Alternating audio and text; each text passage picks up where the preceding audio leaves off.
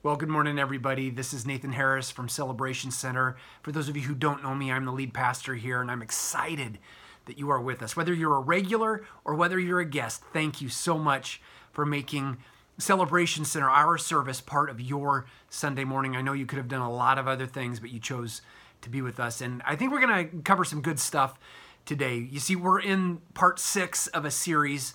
We're going through the short book.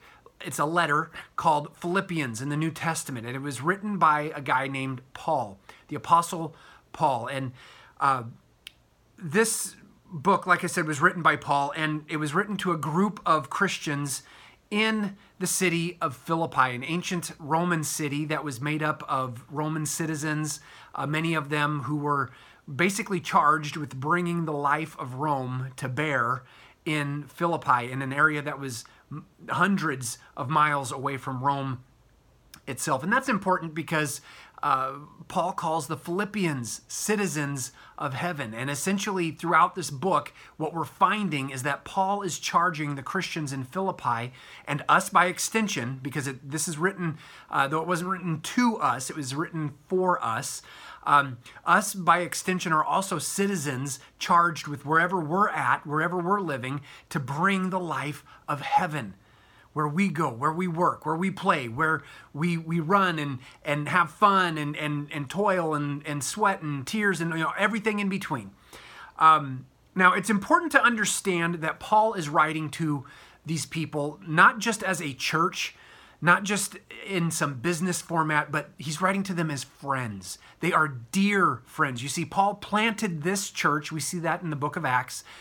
And he spent a lot of time with them. So we see this history, this shared history that the people in Philippi, the Christians in Philippi, and Paul have together. So there's this friendship connection based on that.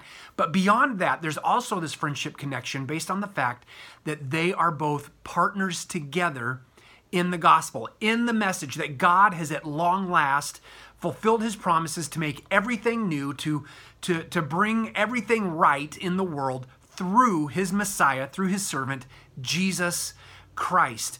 And that as partners in the gospel, Paul and the Philippians, like I've already talked about a little bit here, they've both been charged with bringing the life of heaven, bringing God's life to bear wherever they go, wherever they're at. And so for Paul, what we've found is that he's been in prison, writing from prison, and so he's supposed to bring the life of God even to that place. And the Philippians, in their difficult circumstances where they're getting shunned by people in their own community, or maybe they're getting persecuted and attacked, but whatever circumstance they are in, they are to bring the life of heaven wherever they go. Now, through our time in this challenging book, we've been looking at what it means to be partners in the gospel from the Philippian situation, and what it means for us in our situation. And if you've missed any of the previous messages, I encourage you go to our website, ccpuyallup.com. You can scroll to the bottom of the page, click on either the sermon podcast link or the YouTube link, and you can get caught up. You can find all 5 of the previous messages leading up to this morning right there. Now, for this morning, we need to remember that Paul has just finished one of the most famous passages in the entire New Testament. Paul told the Philippians, just previous to what we're going to read this morning, he told them, in your life together, have the same attitude, have the same mindset that Jesus Christ himself had. And from there he goes on to set Jesus' story as the paradigm for a cruciform life, a life lived, embracing, and shaped by the cross. Then from there, he spoke to the specific issues the Philippians were facing and said they need to apply this kind of life through their corporate obedience together, defined as joining God in all that he is doing as willing participants, okay? The obedience Paul is talking about is not necessarily that, oh man, I wish I didn't have to, but I've got to perform this duty. We all know what that kind of obedience is, but Paul isn't talking about that kind of obedience. He's talking about this joyful expression of joining in with an authority, and in this case with our Father, with God, and doing what he's doing. And then also they apply this kind of life by being unified together, because they are in what they're invested in, what they're chasing after is far bigger than any of them.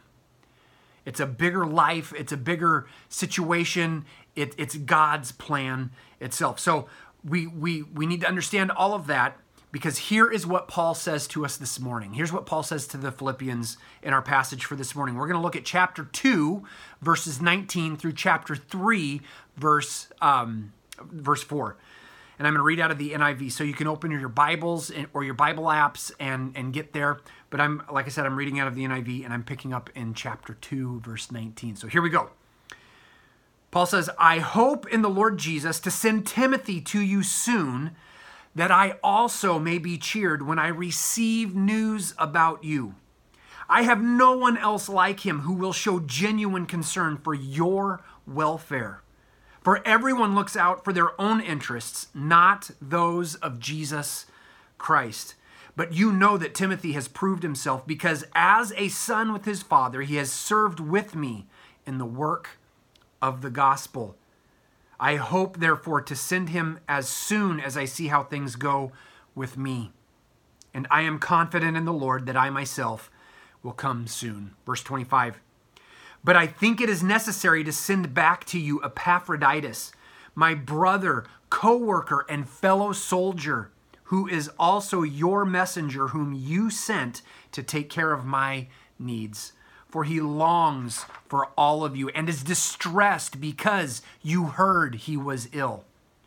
Indeed, he was ill and almost died, but God had mercy on him, and not on him only, but also on me, to spare me sorrow upon sorrow. Therefore, I am all the more eager to send him, so that when you see him again, you may be glad, and I may have less anxiety. So then welcome him in the Lord with great joy, and honor people like him, because he almost died for the work of Christ. He risked his life to make up for the help you yourselves could not give me. Chapter 3, verse 1. Further, my brothers and sisters, rejoice in the Lord.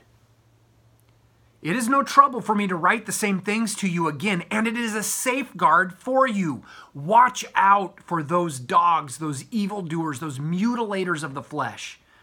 For it is we who are the circumcision, we who serve God by his Spirit, who boast in Christ Jesus, and who put no confidence in the flesh, though I myself have reasons for such confidence.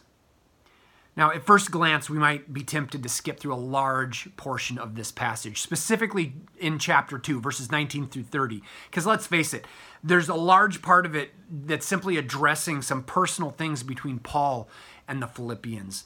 But I think it's really important for us to look at this passage, because in it, we see part of what it means to be the people who are living out our citizenship in a worthy manner of the gospel. What Paul talked about all the way back in chapter 1, verse 27.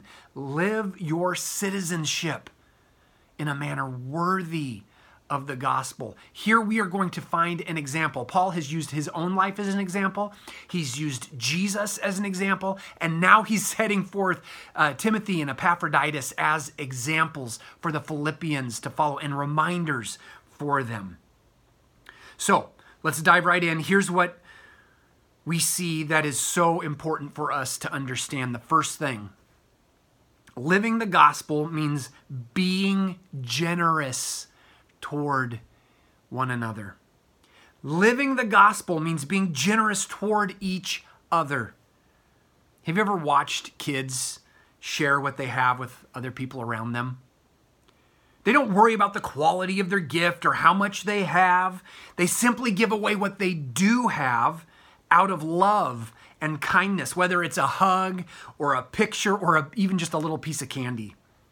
And this action, not the gift itself, but this action becomes a point of connection that builds relationship, because they demonstrate an interdependence with those they're sharing with. All of this happens through this act of generosity. That's one of the things we see here in Philippians 2:19 through 30. Paul, as he is sitting in prison and is very concerned for his friends in their own situation, he's self-described, he's feeling some anxiety for them about their situation and what their response is going to be to this situation. He sends some of his own comfort back to them. He's in prison. Roman prison was not a good, healthy place to be. Nobody was going to take care of you. They did not provide meals for you. That was something left to other people. They had to come to the prison to provide meals for you because the Romans weren't going to do that for you. So Paul is in this kind of situation. It was dark, it was damp, it was probably disease infested, and he is concerned for his friends miles and miles away from him. So he sends some of his comfort to them. All so that he can encourage them and build them up so that they will become the people God has created and called them to be. He's thinking about these other people. You see, the generosity Paul demonstrates in this section is born out of the life he just pointed the Philippians to in the previous passage, the cruciform life, the life of self-sacrifice that is devoted to God's plan, that is shaped by the very cross, that is bathed in love.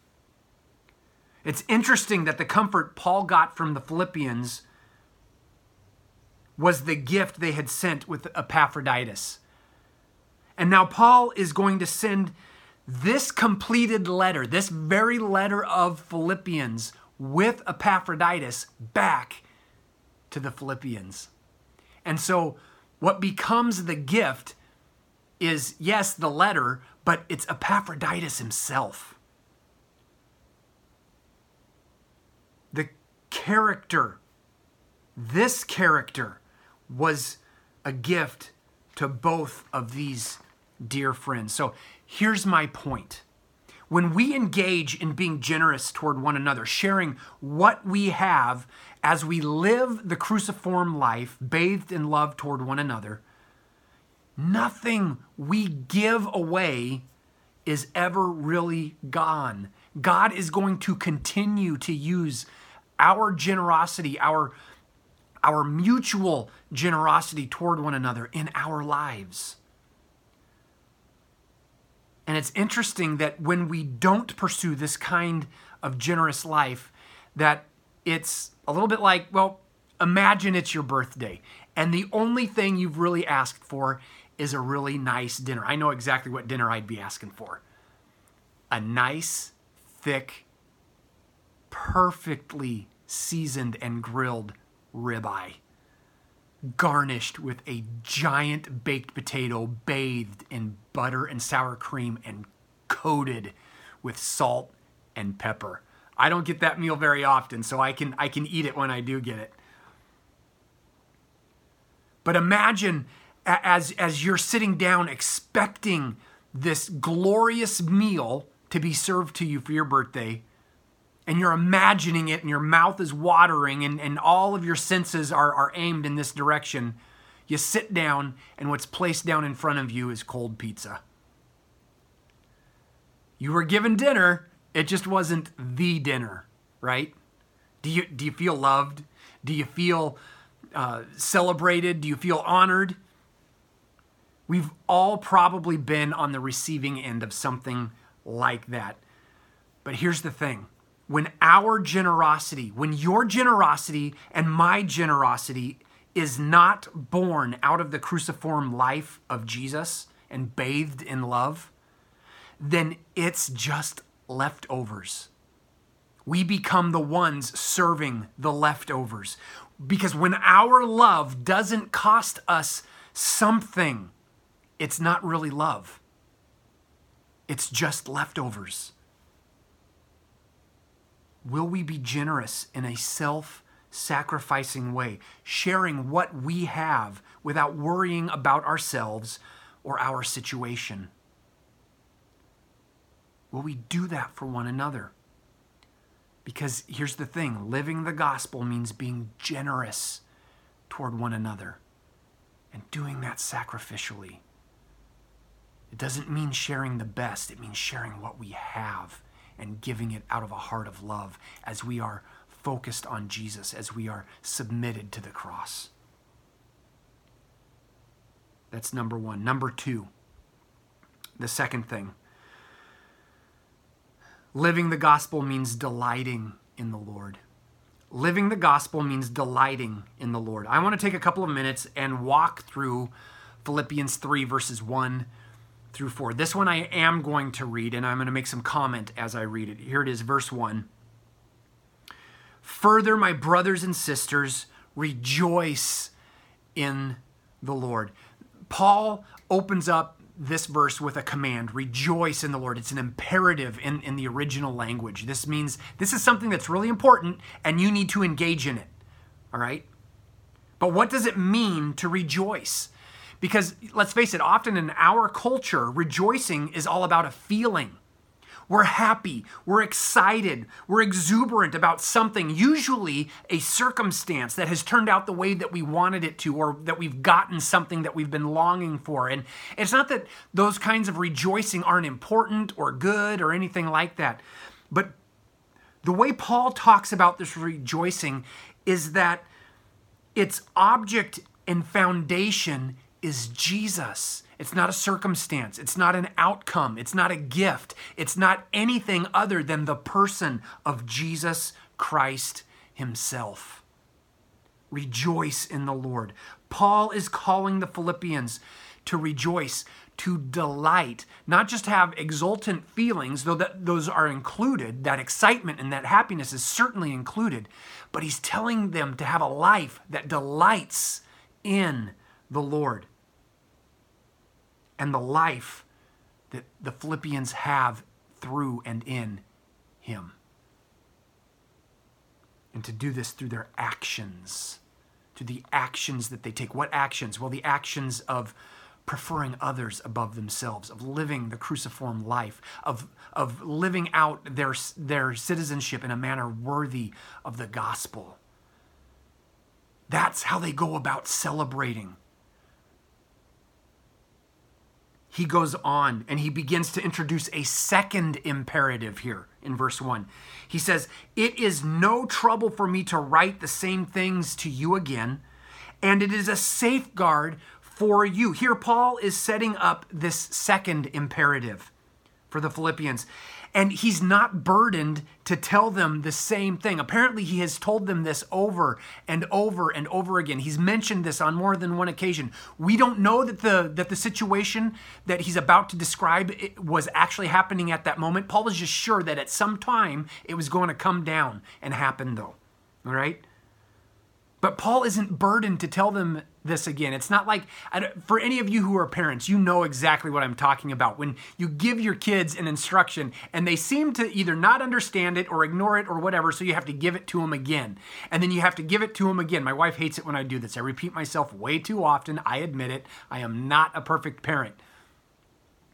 Okay, but Paul is not an exasperated parent repeating something over and over and over in an attempt to force his kids to act a certain way. He's excited to share this with them because it's for their safety. And here it is, verse 2.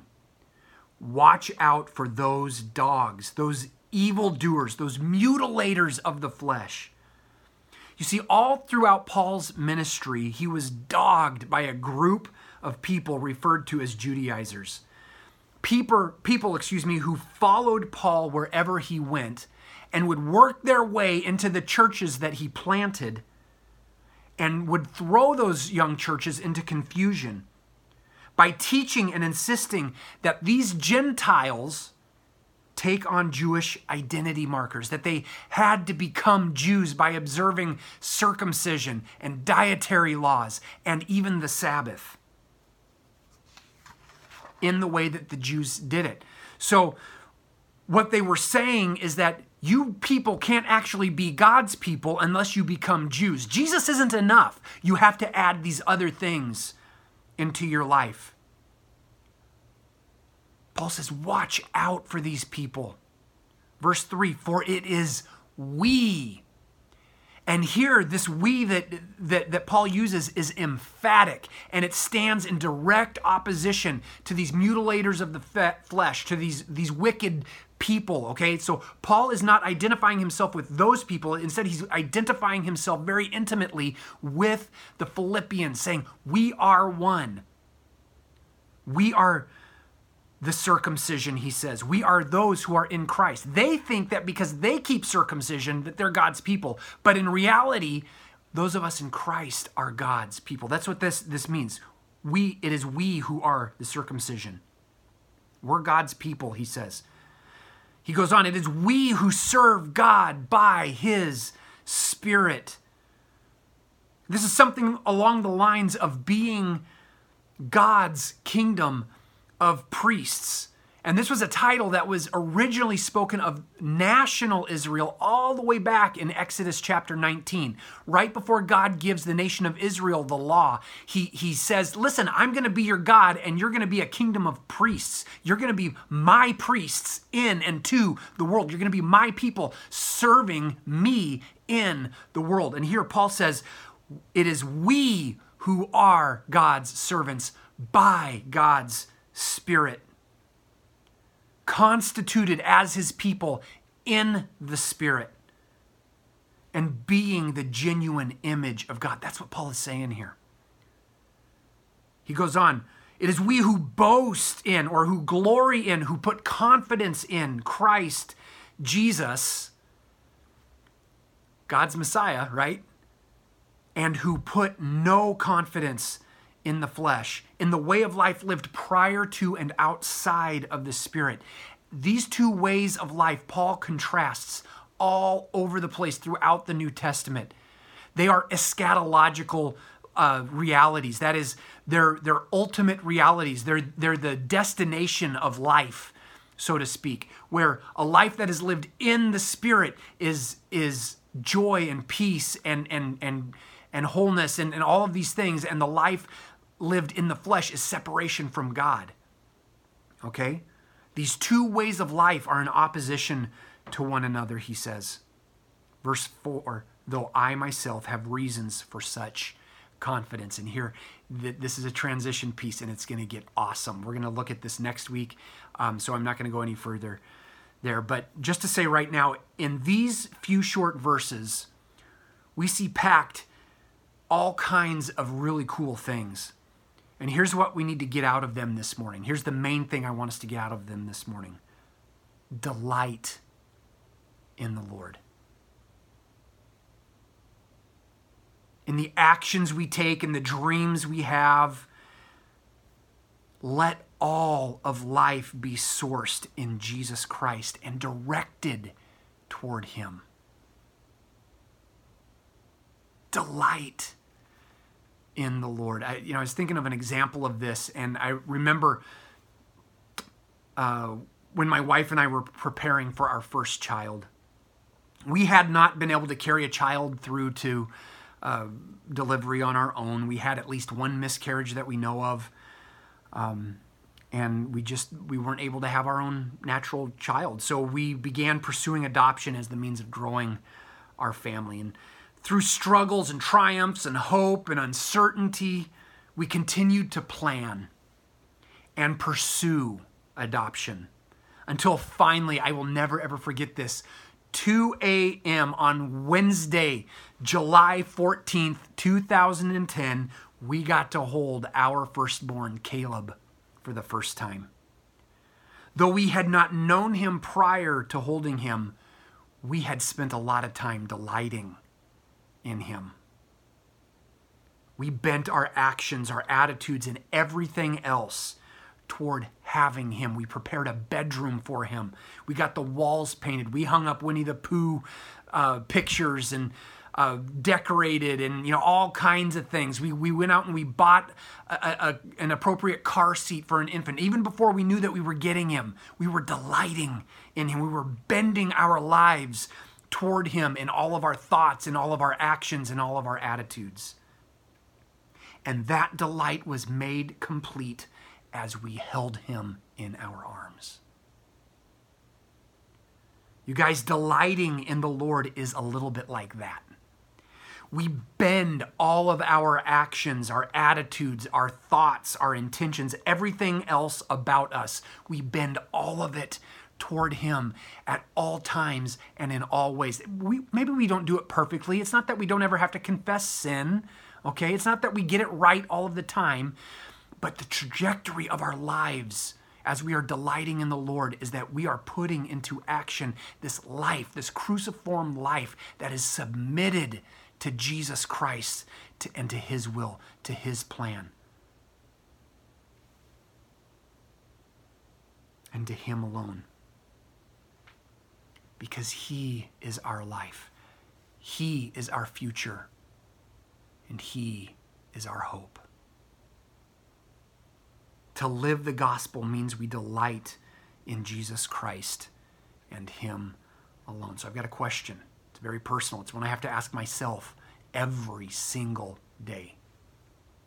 Who or what are you delighting in? What is your life bent toward? If it's bent toward Jesus, great, awesome. If it's not, confess it. Take it to Him. Lay it at His feet. And submit to Him. You guys, to live the gospel, we need to live a sacrificial generosity. And we must delight in the Lord with our whole being. Let me pray for us. Father, thank you so much for your goodness. Thank you for your grace that you give to us, that you have loved us, that us loving you, delighting in you, and living generously isn't so that we can earn anything. God, we could never earn anything. We have nothing that we could trade for life in you. You simply give it to us freely because you love us.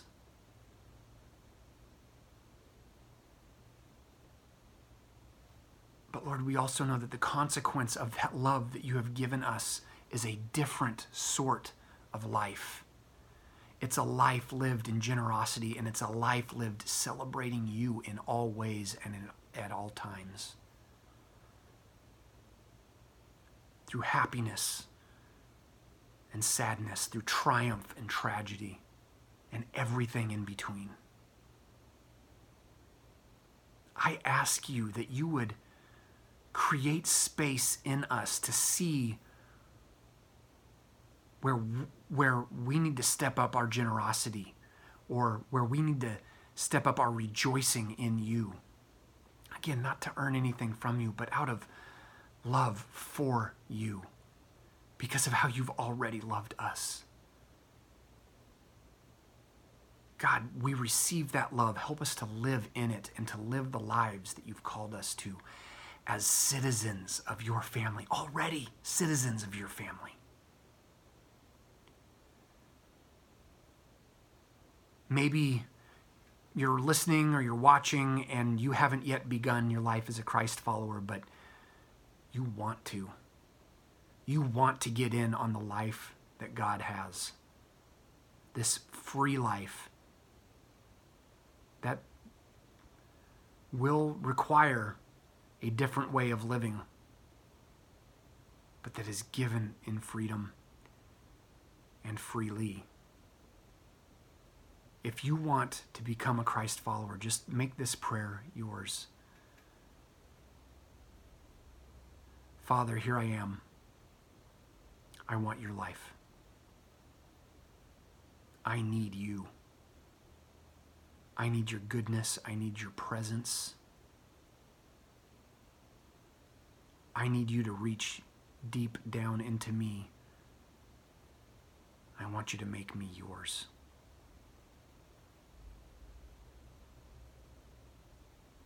Make me a citizen of heaven by your love through Jesus Christ in your gift of the Spirit.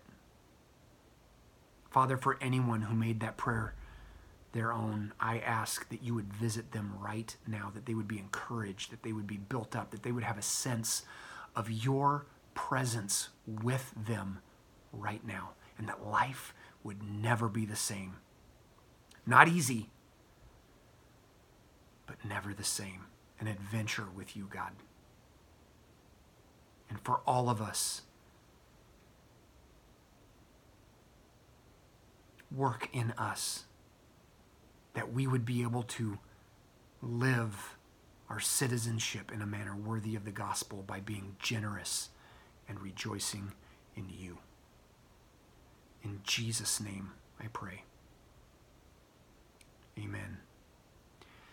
Well, if you made that prayer your own, I want to encourage you, go to our Connect With Us tab. It's in different places depending on what kind of device you're on this morning, but you can look for that, the Connect With Us tab, and let me know. I want to hear from you.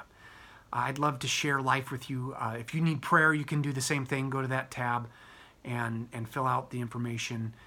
Shoot me an email, or that way fill out the form and hit submit. I'll get it, and I'll be able to either call or email you, however you want me to get in touch with you. But let's go this week living our citizenship in a manner worthy of the gospel by being generous, sacrificially generous with one another, and by delighting in the Lord. You guys, thanks for being with us. I look forward to talking with you next week.